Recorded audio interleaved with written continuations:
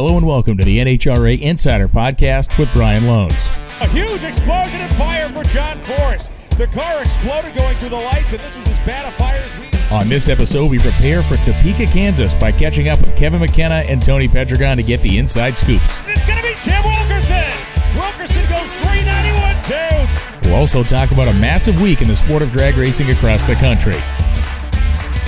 Perfect reaction time for Dallas Glenn. Triple zeros across the top of the time slip, and at the finish line stripe, it's Dallas Glenn. This is the NHRA Insider. It's Cruz Pedregon, 395.8, 324 miles an hour. A margin of victory of 26 ten-thousandths of a second. Hey everybody, it's your old pal Lohnes back again with another episode of the NHRA Insider podcast. Getting ready for Topeka, Kansas this week.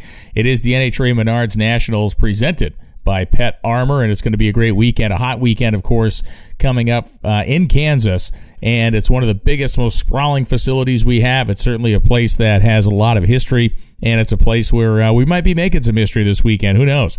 We got all kinds of storylines to talk about. Our guest on the show will be Tony Pedregon, my right-hand man in the booth, and obviously a guy who knows of what he speaks, and Kevin McKenna of National Dragster. We've done this before. I like these two guys' energy together. They both bring up good points. They kind of come at the same things in different directions. So it's going to be a fun chat to have when we get those guys on in just a couple of minutes. But one of the things I wanted to talk about before we got the guests on is the fact that last week was an incredible week for the sport of drag racing across the country. And we can talk about any number of different events. You had the Norwalk 900 Fire, total massive sellout crowd there, one of the biggest capacity drag strips in the country. Then you had the event I was at, the Night Fire Nationals in Boise, Idaho. This is a race that I did last year. I did the 50th anniversary. They called me to come back again. The new family is spectacular. It's kind of the Norwalk of the West. It's a stunning facility. We had Nostalgia Nitro Funny Cars, Nostalgia Top Fuel Dragsters, Fuel Altereds, all kinds of bracket racing, and sellout crowd. Friday night was full. Saturday night was over capacity. Then we can talk about the race that was just held in Chicago, the NHRA Regional Lucas Oil Drag Racing Series regional event that was held. They got some rain on Sunday, but it still was a great show and a great omen for a potential national event return to that facility next year. All of us have our fingers crossed to be able to go back into that Chicago market. And it is one of the most incredible racetracks in the country, and certainly I've missed that place, but it was great to see Will and the entire Division III kind of world descend upon that joint and have a great race for themselves. So, fingers crossed. Let's see, at Funny Car Chaos had a killer event. You had all different types of stuff that was going on. You had a US 131, their Northern Nitro Nationals, where Gary Pritchett was racing Krista Baldwin. Yes, Gary Pritchett was racing a Top Fuel Dragster against Krista Baldwin, running 380s, and Krista was running some solid 390s and having a nice, really what amounted to a test session for her and her team up there, and they were able to sort some things out. So it was a banging weekend in the sport, and you know it's one of those weekends where it's not necessarily the potential of what it can be. It's really what it should be, you know, on a week-to-week basis. I think when we look at drag racing, so many people are you know, quick to grab the rosary beads and, the tracks are closing and, the sports is going to go. And it really isn't. I mean, yes, we've challenges galore like every business is facing. Do I want to lose racetracks? No. Are there racetracks being built? In fact, there are. There are racetracks being constructed. There are massive investments being made in racetracks to upgrade them. Just look what's been done down at Bradenton, Florida.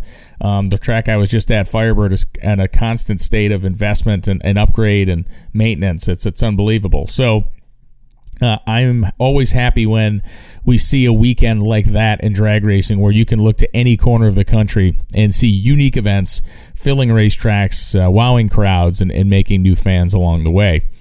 And, you know, we come up, and we're within a few weeks now of one of the, really, I'm going to say we're within 2 weeks of it. The U.S. Nationals, the weekend before the U.S. Nationals is another one of these banging weekends, and it's we talk about the effect of the U.S. Nationals and how it's changed over the years, this, that, and the other. But the reality is there are so many support races around the U.S. Nationals. It is ridiculous. From the Bowling Green Lucas Oil race. There are Lucas Oil races in almost every division that weekend because people want to go out and race and then head to Indy. You have the NMRA NMCA race that happens up in Ohio at Norwalk, which has a huge contingent of stock and super stock racers that will be running up there. Cobra Jet racers, Copo racers, they're hitting the racetrack and getting their stuff tuned up and ready to go for the U.S. Nationals. So people absolutely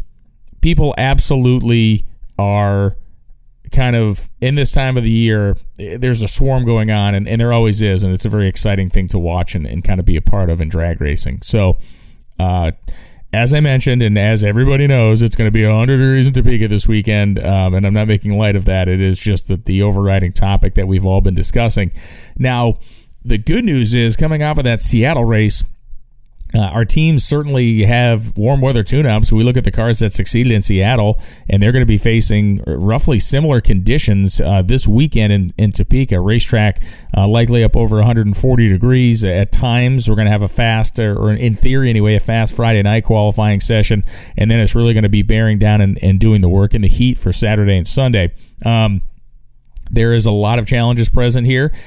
We look at some of the challenges of teams that are trying to do specific things. We're going to talk about teams that are kind of foundering a little bit in maybe the 10, 11, 12 area, who's got a potential to actually race into the countdown. Some guy named Chad Green's going to do that, or you're going to try to do that. You got Tony Schumacher, who, won in Seattle and is managing to really kind of wake up the crowd in Top Fuel to a degree. We're going to talk about Steve Torrance. We're going to talk about everything here when I get Kevin and Tony on the air in just a moment. So, all those things being said, we have 16 Top Fuel cars coming. I believe 15 funny cars this weekend in Topeka. And, the challenges of parts availability are hampering a lot of people. And then, of course, we have the fuel prices and everything else that's going on right now. But we're hanging tough. The races have been great. I mean, I look at Seattle. I look at the whole Western Swing. And there was not a weak sister in that group of races in terms of entertainment value. Some shocking upsets. Jack Wyatt over Hagen, first round in Denver, I think is the upset of the year by a lot. And then all the way to the Pro Stock final, and even all the way to the Top Fuel final, of course, in Seattle, where Tony Schumacher outruns Brittany Forrest, who just smoked the tires. That I'm not sure anybody had that particular thing written down on their dance card. So all of that is great. All of it is fun, and all of it has led us up to this point. So I think with all that being said, let's go ahead and welcome in the guests to this episode. How are you? I'm good, man. Tony, how you doing? Good, Brian. They're the best two. By chance, there are only two of them, but they are good. And they live just... I'll go along with that. They live just miles apart in the bustling metropolis of Brownsburg, Indiana. Before we start talking about Topeka, guys, I want to talk about a little bit about last weekend, because it was a huge weekend for drag racing. Kevin, we had the NHRA regional event in Route 66. I was out doing the Night Fire Nationals. You had the Night Under Fire at Norwalk. To me, it's one of those great weekends in the sport where you look around and realize just how big a deal this thing is. Yeah, it was fantastic to see that in spite of all the challenges we have, inflation and the things that people complain about, you still had packed drag strips from coast to coast. And the one event in particular, in fact, I'm working on a story right now, the Route 66 event, that was really massive for a potential return there.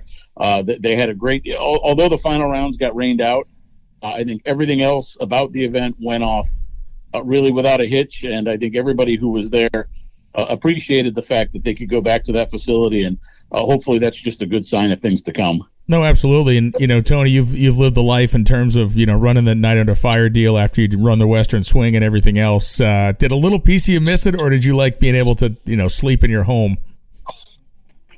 No, it was nice being home, but if I had the choice, to defy death and be in a funny car, sit behind that bomb, I would have probably chosen death.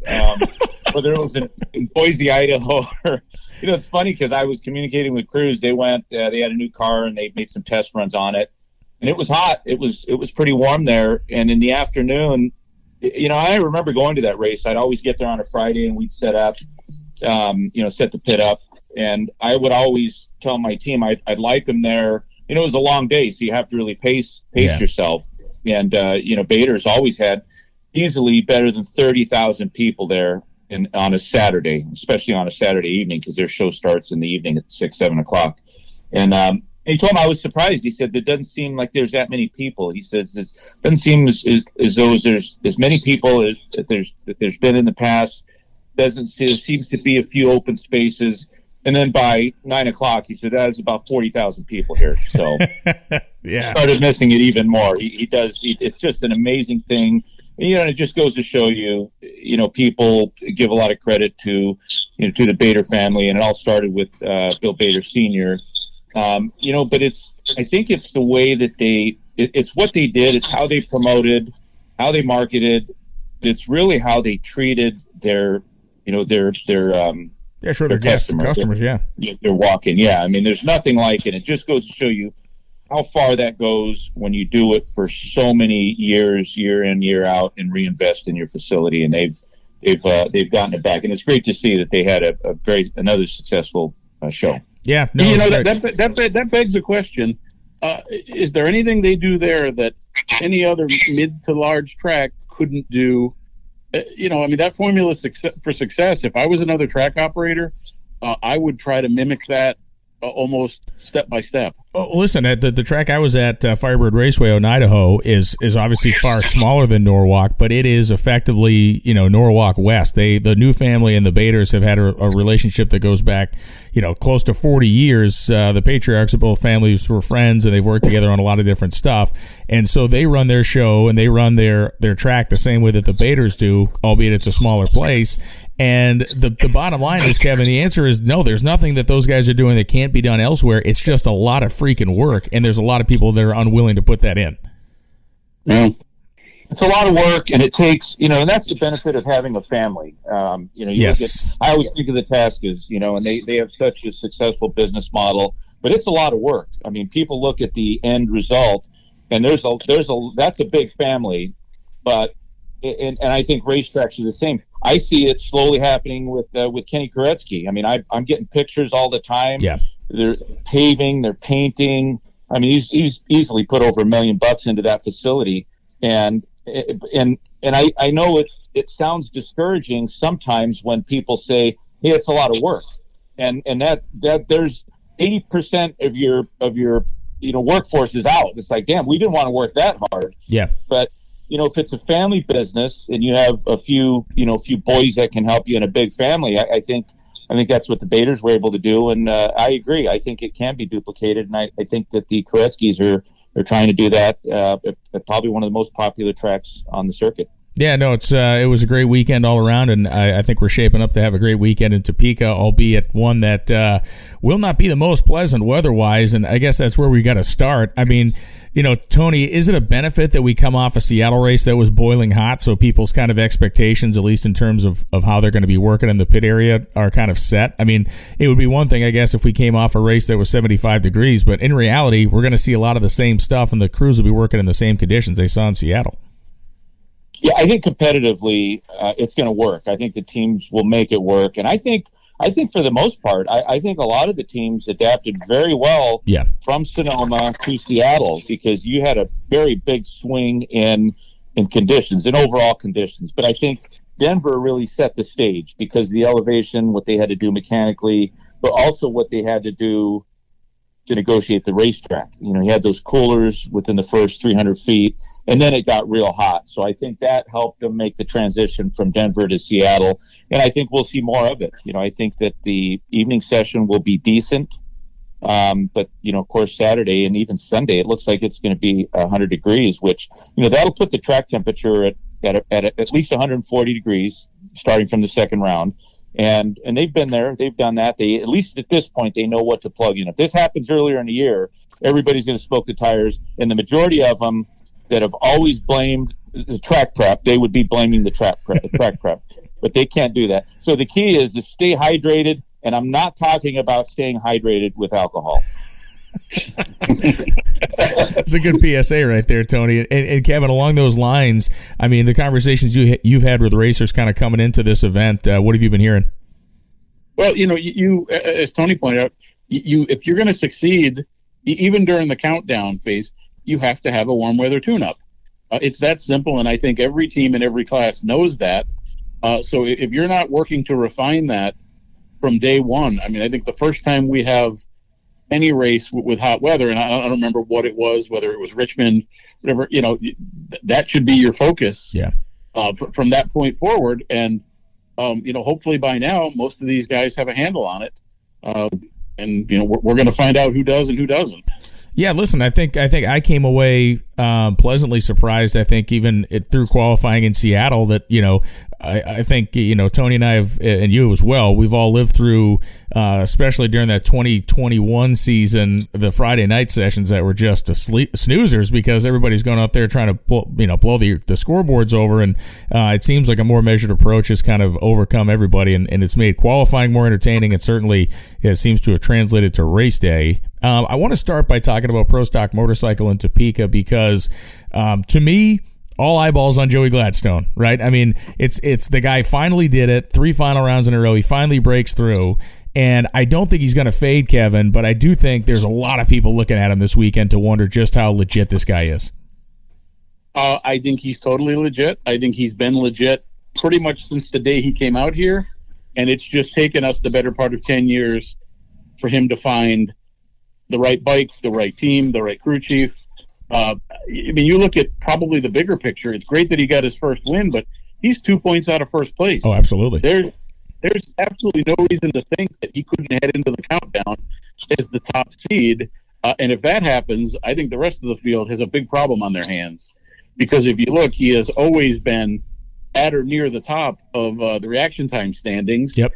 He doesn't seem to get rattled under pressure. If you had to rate a favorite for the championship right now, boy, it would be awful hard not to put him as the number 1 or 2 guy. Yeah, that's a fact. And Tony, I think on the opposite end of that spectrum, to bring up 2 names that apparently do get rattled under pressure, I mean, Angel and Steve Johnson. Now, Angel is leading the points, but, we spend an inordinate amount of time talking, and she does it herself, talking about, her mental preparation and keeping her head right. And Steve Johnson's he's in 3rd right now, but his ability to win rounds is kind of plummeting. So, both of those riders, how much are they paying attention to Joey Gladstone in a healthy or maybe unhealthy way? Well, whether they'd like to admit it or not, they know what's going on. They know damn well what is happening, and they know. I mean, it's funny because I think the overall consensus, and if you go back on the 3 races, the Joey Gladstone win, I mean, that might be everybody's favorite, right? Yeah. I mean, that might be the highlight of the 3 races. I mean, you could argue, was it Brittany Force's? Was it 366? Was it 375 at Seattle?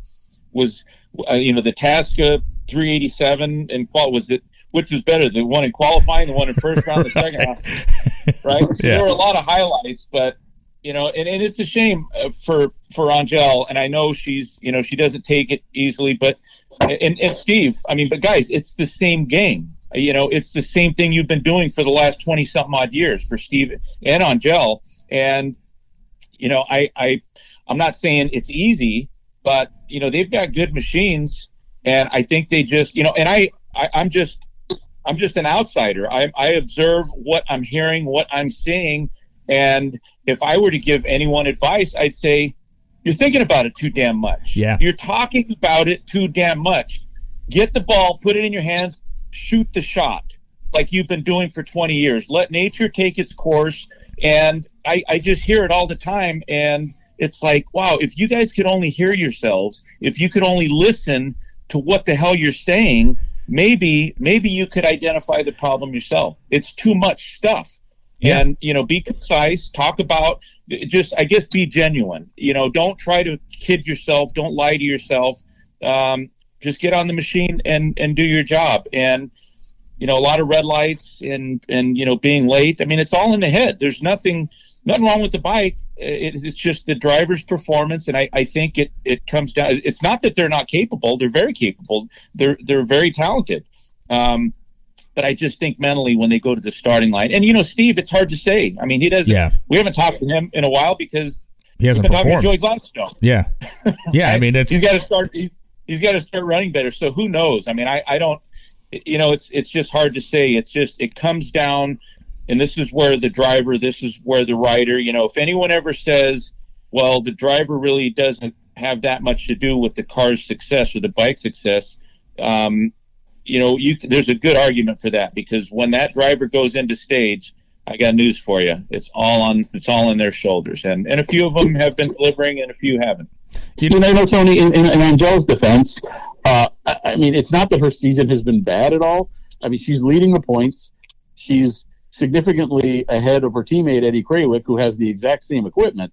I understand some of the issues, and I know that team well enough to know that it's a work in progress. She does put a lot of pressure on herself, and I think Eddie and Andrew Hines, have worked with her to say, don't do it. You don't need to impress us. You have a lot of worries that, you're a rider. You're going to be for the foreseeable future. And as you pointed out, just get up there and do what you know how to do. Sometimes it's easier said than done, but I do think that she's actually improving in that area.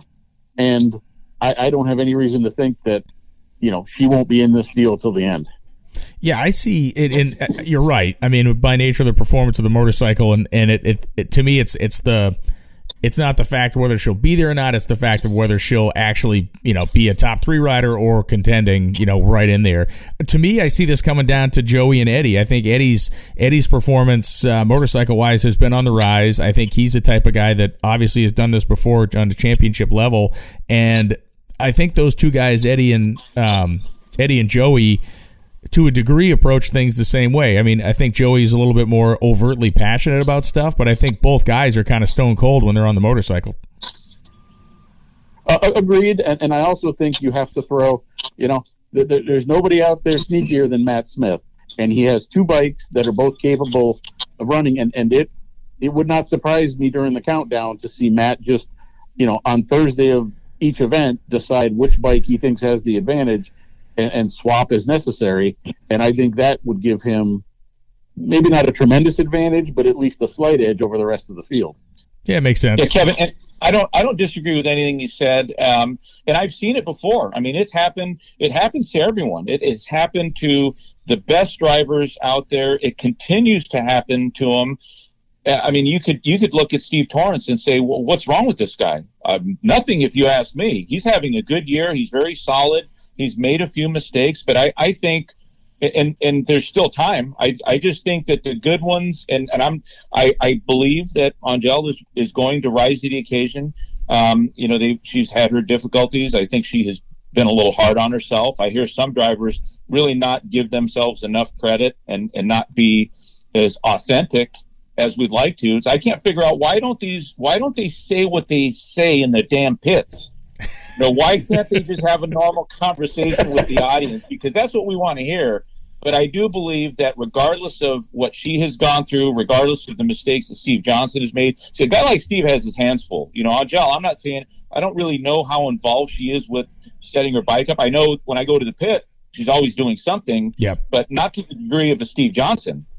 So, right. A guy like Steve, a guy like Matt Smith, they have a lot on their plate. It's like Tim Wilkerson. He's not only got to set his car up, he's got to go over to somebody else's pit and set up another funny car, and then he's got to get in his car and get rid of all of those things that he has done to a couple of cars, and then he's got to think about this guy in the other lane that's named Matt frickin' Hagen, or Caps or Tasca. It's like, that's a lot. I've been there and done that, and those guys have a lot on their plate. But I'll just finish my point. I do think that a rider, a driver like Angel, I think even Steve, Brian says maybe not. I say maybe. I think they're going to win a race before the countdown. I think that the talent, the past champions, I always believe that they have it in them. I don't think they get to the point to where they lose it. I think it's just a matter of finding it. And I think Angel is one of them, along with some of the other drivers in some of the pro categories. I think when it comes down to the countdown, they're going to show up. Well, you segued perfectly, because I wanted to move the conversation toward pro stock and specifically to Greg Anderson. I mean, we've talked ourselves to death on Erica, and rightfully, because she's earned it. But Kevin, to what Tony just said, is Greg Anderson in a position to be that guy? Is he in a position to be the guy that Tony just talked about? I don't see any difference between the Greg Anderson of 2021 and 2020. I mean, as far as driving, I don't think he's changed a bit. It just seems obvious that the elite cars this year picked up a couple hundredths. They've sort of neutralized his advantage, and it's been tough for him to overcome that. I mean, call a spade a spade. Greg is generally a 30 guy on the tree most days. Sometimes that's good enough to get the job done. Other times it's not.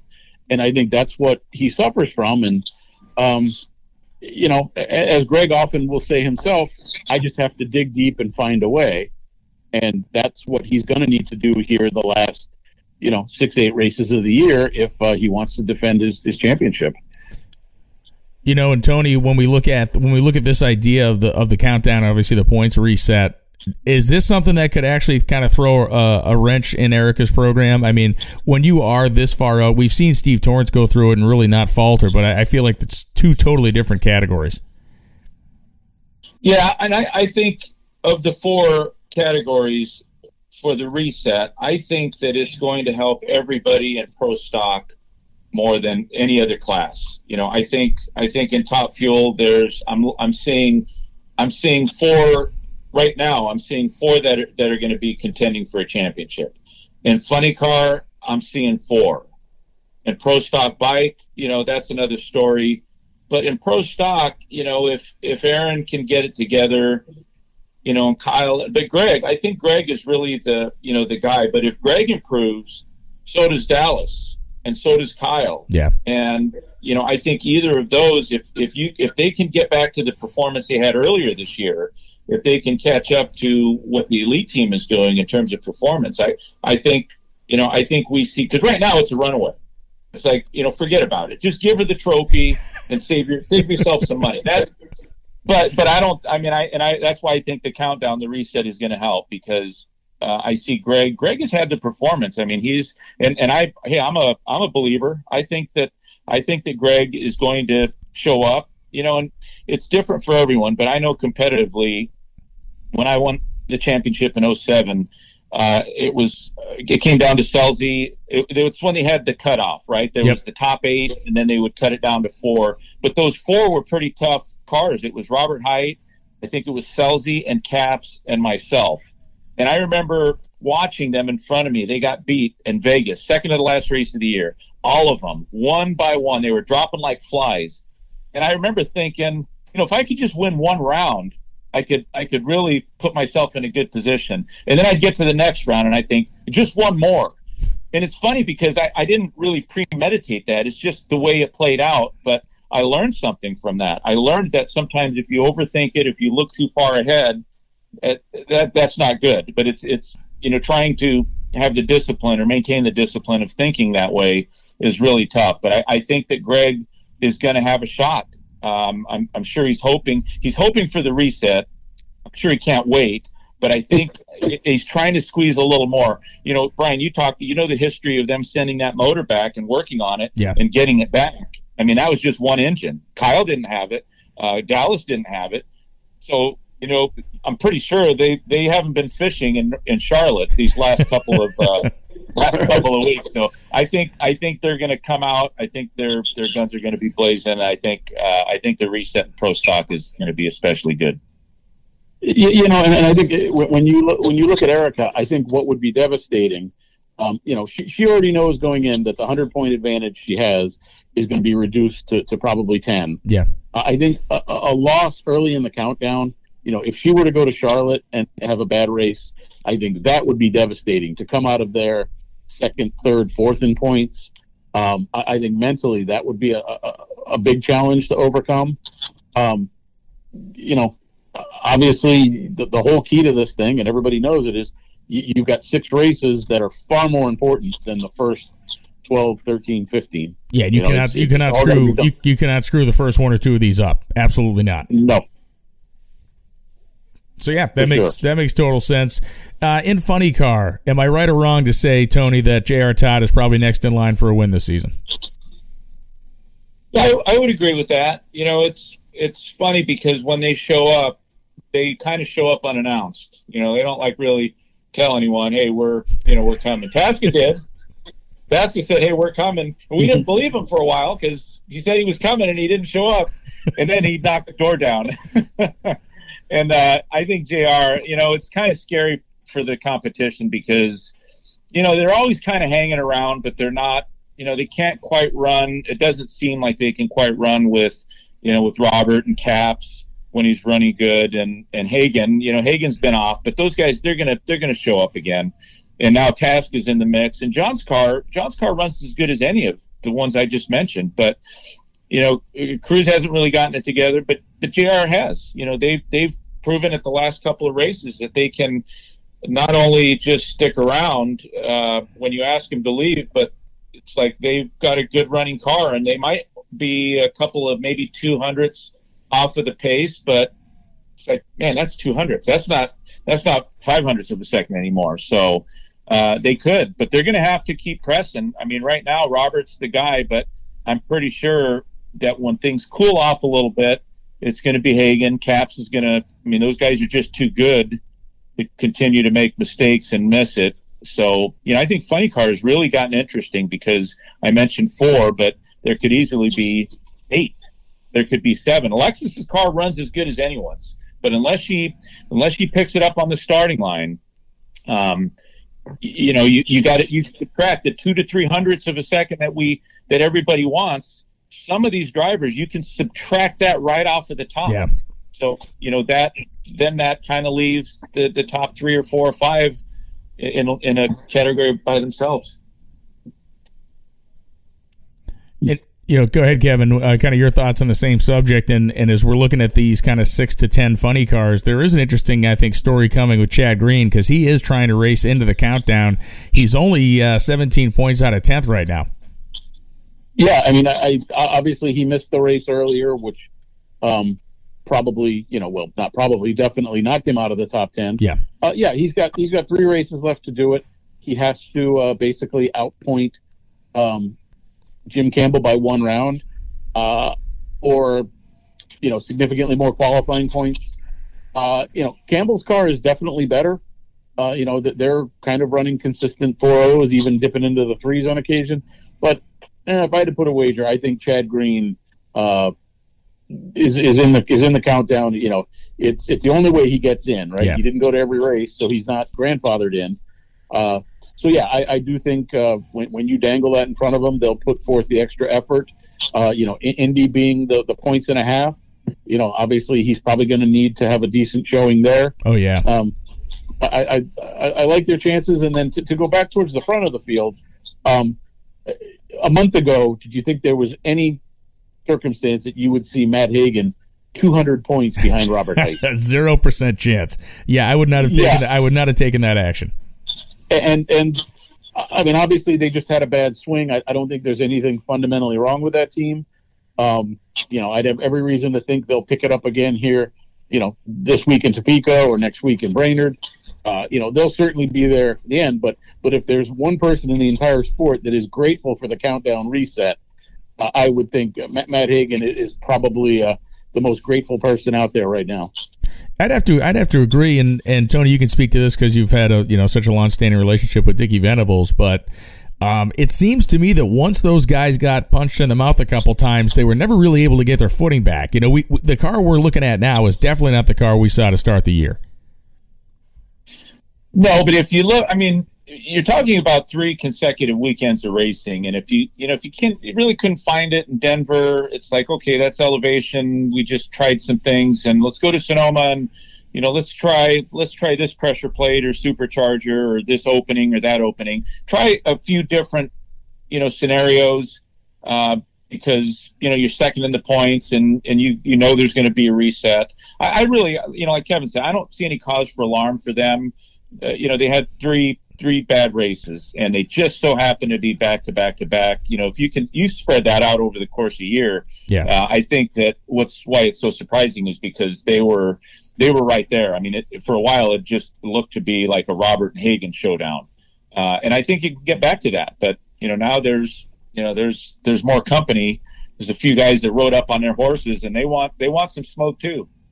Yeah, and that's what's going to make this Topeka race so interesting. And again, we go back to that heat, and we saw Robert Height's car succeed in the heat, and Robert conceded to something that he doesn't normally concede to, which is the fact that he mentioned the fact that the car hasn't necessarily always been that good in the heat, and so it does make them a more well-rounded threat when they have that side of their program handled, Tony.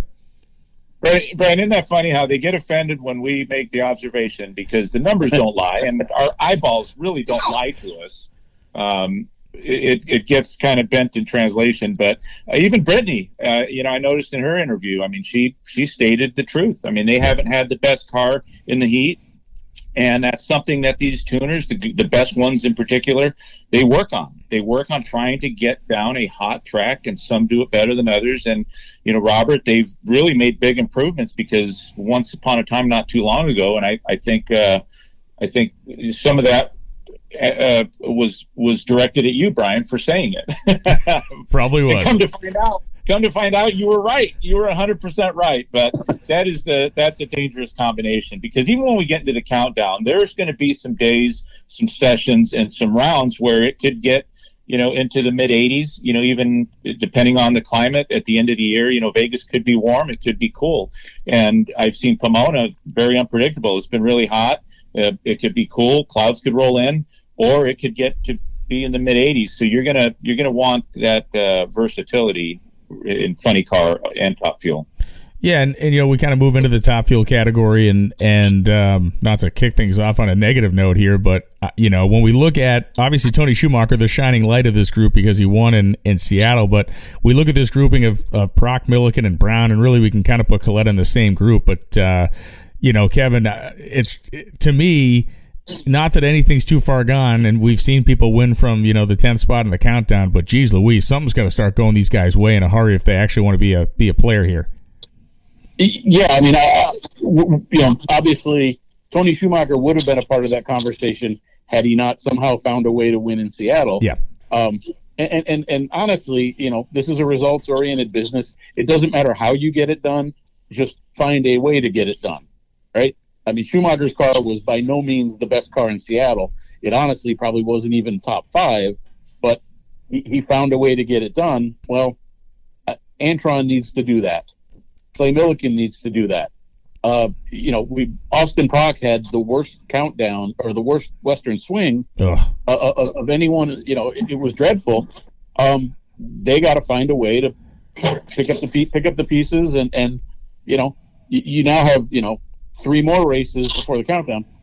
They have to be better. However, whether you do it with luck, or you improve your program, or whatever, you have to find a way. Tony, there's no lack of intelligence on any of these race cars we're talking about right now. It's just, maybe that's why it's from the outside looking in, it gets maybe even more frustrating to watch, because you have an idea of how smart these guys are that are working on this stuff, but it's just going nowhere in a hurry. For the Milliken team, it's going the wrong way, and for Antron, of course, the train really hasn't got out of the station so far this year.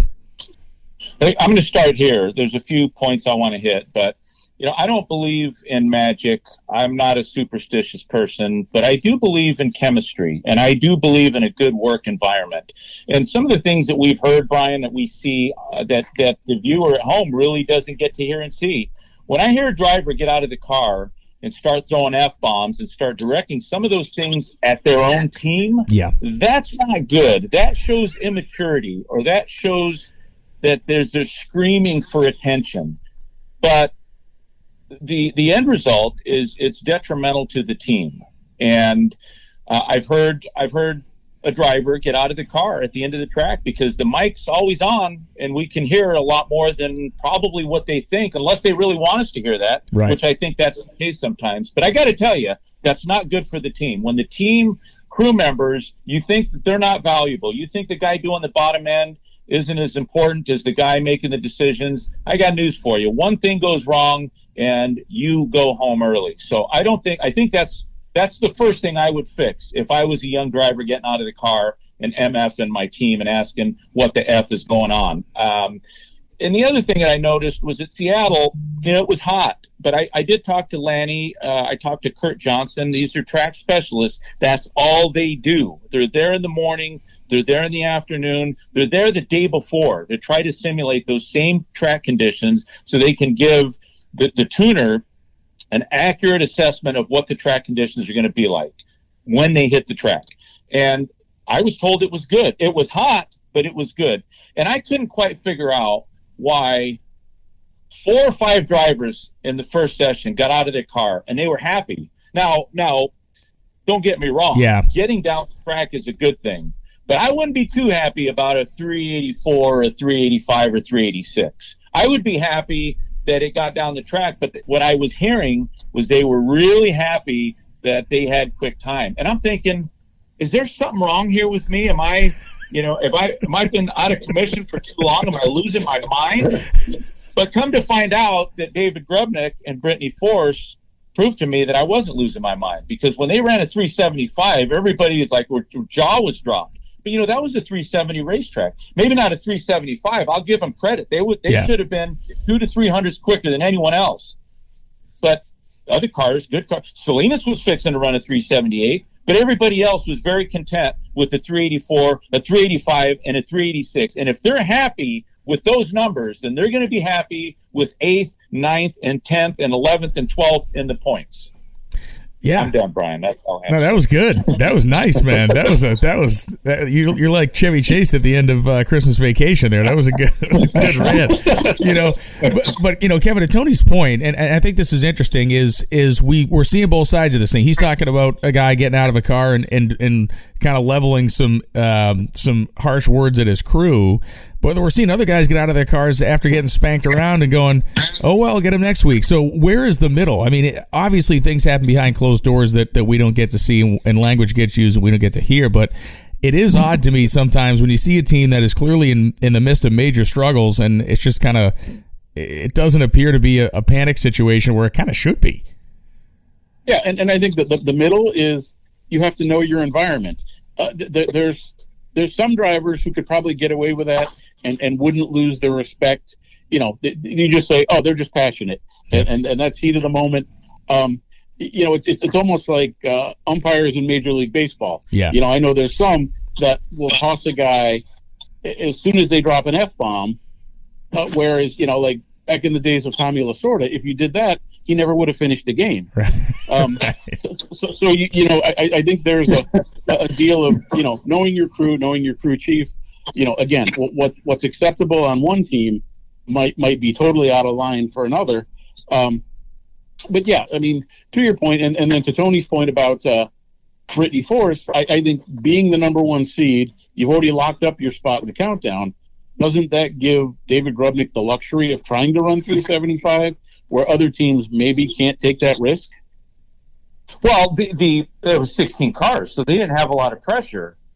But I mean, they did it the race before, and they did it the race before that, and I could keep repeating that. But they set the bar. I'm just saying that they set the bar. And in the first round, it was cooler, and we saw, I think it was Josh Hart ran a 375, but the conditions were there to run a 375.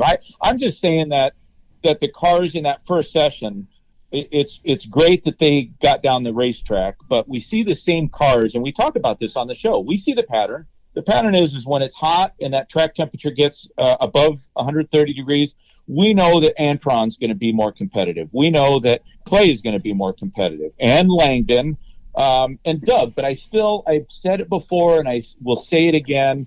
I think that Doug is going to have a breakout race. I think they just need a few things to fall their way. But when you have a driver like Doug, I think he makes things fall their way. And I think that Alan just needs a couple of more runs. Everybody says they need a couple more runs, but after 300 flipping runs, I think that I'm going to go with Alan Johnson with just about 50 runs, and I think he just needs a few more. But I was just surprised that some of the drivers, and I get it. Hey, there's nothing like having a positive attitude, but to some degree, I'm just saying that I want to see a little more authenticity. I am a very small part of a production, of a show, and it is about the sport. It is about these fast cars that can kill you, that are dangerous, but that are some of the most exciting things that stimulate our senses. And I'm just saying, I plead sometimes that I just want to see these drivers be themselves. And I know I get a little bit heavy on that, but, that's just my way of saying, look, guys, we're all in this together, while we can, while I'm here, while they're there, and let's make the best of it. And the way that we make the best of it is just be yourselves, and I get the passion. I don't really get the, I get youth. I mean, I understand that, but that's why I say it. I bring it up because maybe somebody's not, it's like there's all these PR people, and are they not telling their drivers, hey, do you know you just said the same thing for the 20th time? So I'm just trying to rep. There's a lot of butt kissing, and there's one thing that I don't like, and that's butt kissing. So there you have it. I'm sticking with that. Sorry, Kevin. You're back to your point about Doug Coletta and mentality. He is probably the perfect guy. I mean, nobody wants to be in the spot he's in, but can you think of anyone who could have the struggles he's had and still maintain the level sense of calmness that he always seems to have? The guy, you never see those shows of emotion out of him, one way or another. So yeah, if there's a guy that I think has it within himself to rebound from this and be really strong in the countdown once the car is there, it's him, instead of being beaten down and just basically wanting to throw in the towel on the whole season. That clearly is not his mindset. No, you're right. And I think, to me, two things would be kind of cataclysmic to change the whole kind of back half of the season, or back whatever countdown end of the season, which is, one, Doug getting a win, and two, Torrance getting a win. And I don't mean simply for the victory side of it, because when Schumacher won, great moment, awesome story, but I'm not any more afraid of that car than I would have been otherwise. Leah wins. Great story, awesome move. She wins the sponsors race, but I'm not any more afraid of that car than I already was. Now, if either of those two guys win, whether it's the first race of the countdown or the last couple races of the regular season, those cars immediately become far more intimidating, Tony. I agree. Without a doubt. And because they have so much depth, I see it this way. There's some teams that would roll into a track, and what are the expectations? The expectations when you have a big brand on the side of your car and on the side of your trailer, I just think the expectations should be more. And I'm all about a very positive attitude, but I think there are different. There are different expectations for the bigger teams, and when I see Coletta, I see them roll in, and it's like, you want to win. You're not going to win all of them, but at least you go in with that attitude. And I think a lot of Doug. I don't think I'm biased, but Kevin, you brought up some good points, and I've always had this theory, and maybe this is a completely different discussion and conversation, but I've always felt over the years, if you talk to the tuners, if you talk to some of the drivers, the tuners tune based on their personality. If you have a conversation with David Grubnick, it doesn't take you but about 2 minutes to listen to him to realize that there's some intelligence here. And Alan John, and some of them, you go down the list, and you talk to drivers, and some of them are all over the place. You can listen to a few sentences they spit out, and you think, wow, these guys are all over the place. And I'll be damned if they don't drive the same way. And the tuners tune the same way. So I think there's something there, but again, that's a whole different conversation. But when you talk about Doug, his demeanor, and he's just, I think he's just so grounded. I'm pretty sure in his personal life and when he shows up to the track. But it's that kind of driver that's that stable that to me is just capable of being very dangerous in a good way. Kevin, for sure. Go for it, Kevin. Take us home. No, I to that end, the one beauty that you have, we've just discussed all four pro classes and the points battles, and none of these are decided. None of these are even close to decided. You could fill the top 5 in every class, maybe even the top 7 or 8. And if I told you this guy or this girl is going to be the champion, you would probably look at me and say, I could see that happening. And, yeah. Whether you like the countdown or not, that's the beauty of it, because if you didn't have it, you would have 3 championships pretty darn close to being decided at this point. We would just be talking about who's going to finish second or how many races they're going to win the rest of the year.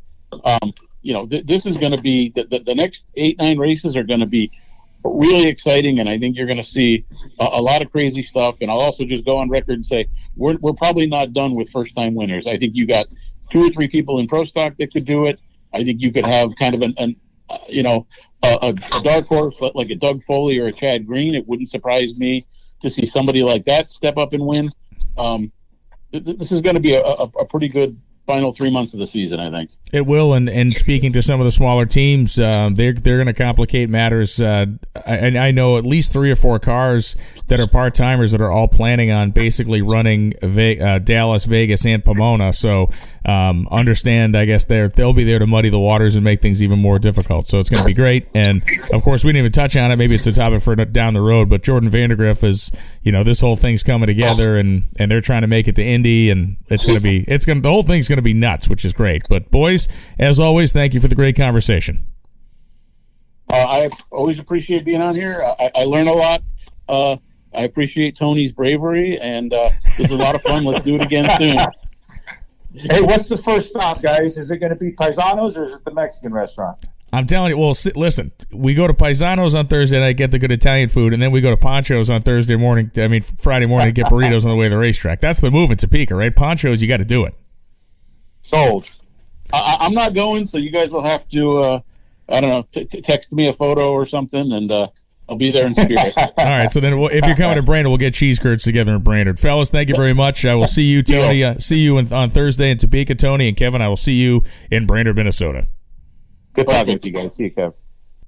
And that, as they say, is that a great conversation with both of those guys. Like I said, I love the fact that they kind of come at these angles, different angles from each other, and it's neat. It's neat when they agree. It's even better when I think they disagree a little bit and have a friendly debate. So that's it. We will be in Topeka, Kansas this weekend. The NHRA on Fox broadcast will have a show of qualifying on Saturday as well as Sunday, and eliminations, of course, will be on Sunday. All of our shows this weekend are on FS1, so you can check your local listings for times on those. Also, if you're in the neighborhood, come see us. Heartland Motorsports Park is a gorgeous venue. It's been reinvested in over the years. It's got a great racing surface. You get the road course there. You got all kinds of stuff. But Heartland Motorsports Park is where we will be in Topeka, Kansas. And as Tony mentioned, probably getting some good Italian food at Pisano's tomorrow night, or Thursday night, I should say. And Poncho's Burritos. If you've never eaten at Poncho's, I'm telling you right now, you're missing out on one of the great gems in the country, unexpectedly, of spectacular Mexican food. It's right there in Topeka. You basically drive past the place on the way to the racetrack. Don't just take my word for it. We pretty much, everybody that's ever eaten at Poncho's, and the Pedregon brothers are on the list, endorses it wholly. It is a great, great place to grab a bite. And that's it. We will see you in Topeka, Kansas this weekend, and then Brainerd, Minnesota week after that. It is going to be a banging 2 weeks here, 2 of the most entertaining and wild races leading up to the NHRA Dodge Power Brokers U.S. Nationals. Thanks for listening. I'm Brian Lohnes, and I'll be back again next week.